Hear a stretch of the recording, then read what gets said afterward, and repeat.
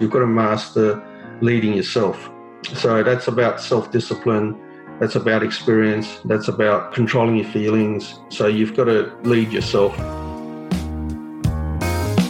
From Wise Mentoring is the Wise Guys podcast, a show about accounting and bookkeeping practice owners and the many stories, lessons, and tips from their experience of transitioning from a time-poor practice to a business that runs without them.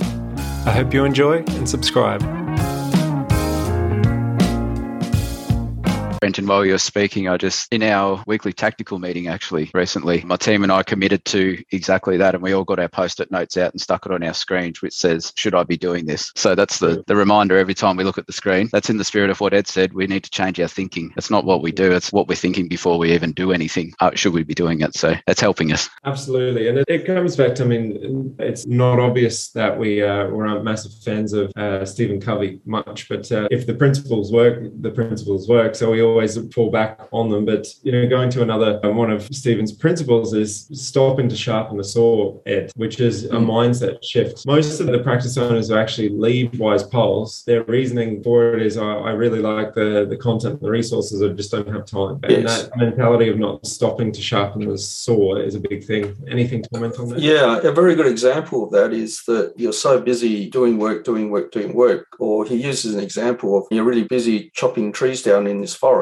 and then if you don't look at the top, you might be in the wrong forest. You're busy chopping the forest away, or you're climbing this ladder to get to the top, but you've got the ladder leaning on the wrong wall. So you've got to make sure that it's leaning on the right wall. And he uses this other example where this man who was cutting a piece of timber and the saw was blunt, and he's working really hard, sweating and working really hard trying to cut this bit of timber because the saw was blunt. And then someone comes up to him and says, why don't you stop for 5 minutes and sharpen the saw? He says, I haven't got time. I've just got so much work to do. So stop and sharpen the saw, which is work on the business, and make sure the ladder is leaning on the right wall, because you could spend all your life working and then it's leaning on the wrong wall, meaning that if you're working really hard and just doing all the P&L stuff, working in your business, then when you're 65, you're still working in the business, doing all the hard work, because that ladder is leaning on the wrong wall. And so make sure you look at the big picture and what's important. And what's important is invest in your balance sheet. And it's no different to you telling your clients you've got to invest in super, in property, in shares, because when you retire, you want your money to be working for you. And we don't do that ourselves. We're busy in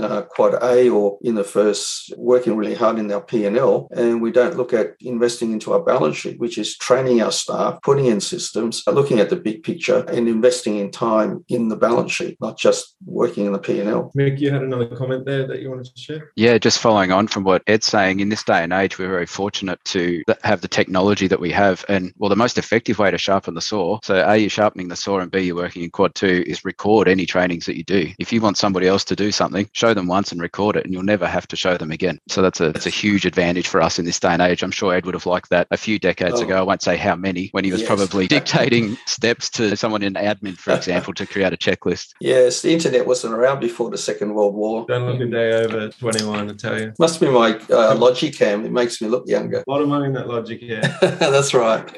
I agree with you there, Mick, as well. And one of the challenge or the objections we get there is not so much an objection, sorry, it's another mindset shift, is success over perfection with stuff like that. We tend to get into this mentality of, we'll do training videos when we've got time to do them nice, we can produce them nice and they'll all be perfect. But that never gets done then. As you say there, Mick, it's paralysis by analysis. Whereas if we're training on the go and we're recording that training and we're getting it into a centralized intranet system of some form, then it's there, it's done, it's already there. So looking at it from that angle, as opposed to wanting everything to be perfect, is a good way to look at it. Yeah, I guess depending on where you are in the business cycle, if you're very small and you're starting out, you're obviously going to have different challenges if you're a larger firm moving forward, but the principles are the same. If you're a smaller firm, you'll have a foot in each each of those boxes, division from 1 to 7, you might hold all 7 divisions. But the principle is the same as you're moving forward, is to replace yourself as your business is growing. So you need to do it slowly in conjunction with the cash flow that's coming through. So you can't just go cold turkey and hire 5 people. So you need to withdraw slowly. So if you're in production, you still have to do production until you've got someone to do production, and then you step away from it. You manage your withdrawal journey together with your cash flow. So it's important that you do both at the same time, because if you don't, you're going to end up in trouble from a cash flow point of view. But it's really, I find that's not the issue. The biggest issue is the change in mindset for most firms. It's changing from, I need to build a business that prepares the tax returns, not go in there and prepare the tax returns myself. That's the biggest issue, where people move from the left quadrant to the right quadrant, move from working for their money to getting their money to work for them, is a mindset shift. If you can get that mindset shift, then everything falls into place. If you don't have that mindset shift, then it's a big struggle, because where you end up in life is as a consequence of the thousands and millions of decisions you make every day that accumulate, and you end up where you end up in life by those decisions you make. And the decisions you make, it comes from the way you think. And I always say that the only difference between successful people and unsuccessful people is just simply the way they think. And that might sound very simplistic, but it's not. How you think determines the decisions you make. The decisions you make determines the actions you take, and the actions you take determines the outcomes, and the outcomes determines where you end up in life. So start thinking the right way, start listening to the videos, and start reshaping the way you're thinking, and think the way the wise teaches, and then that will take you down the correct path.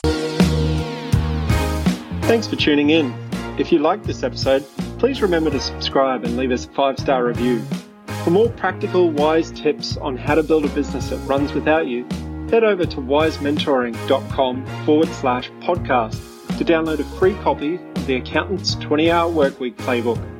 We've included a link in the show notes below. See you on the next episode.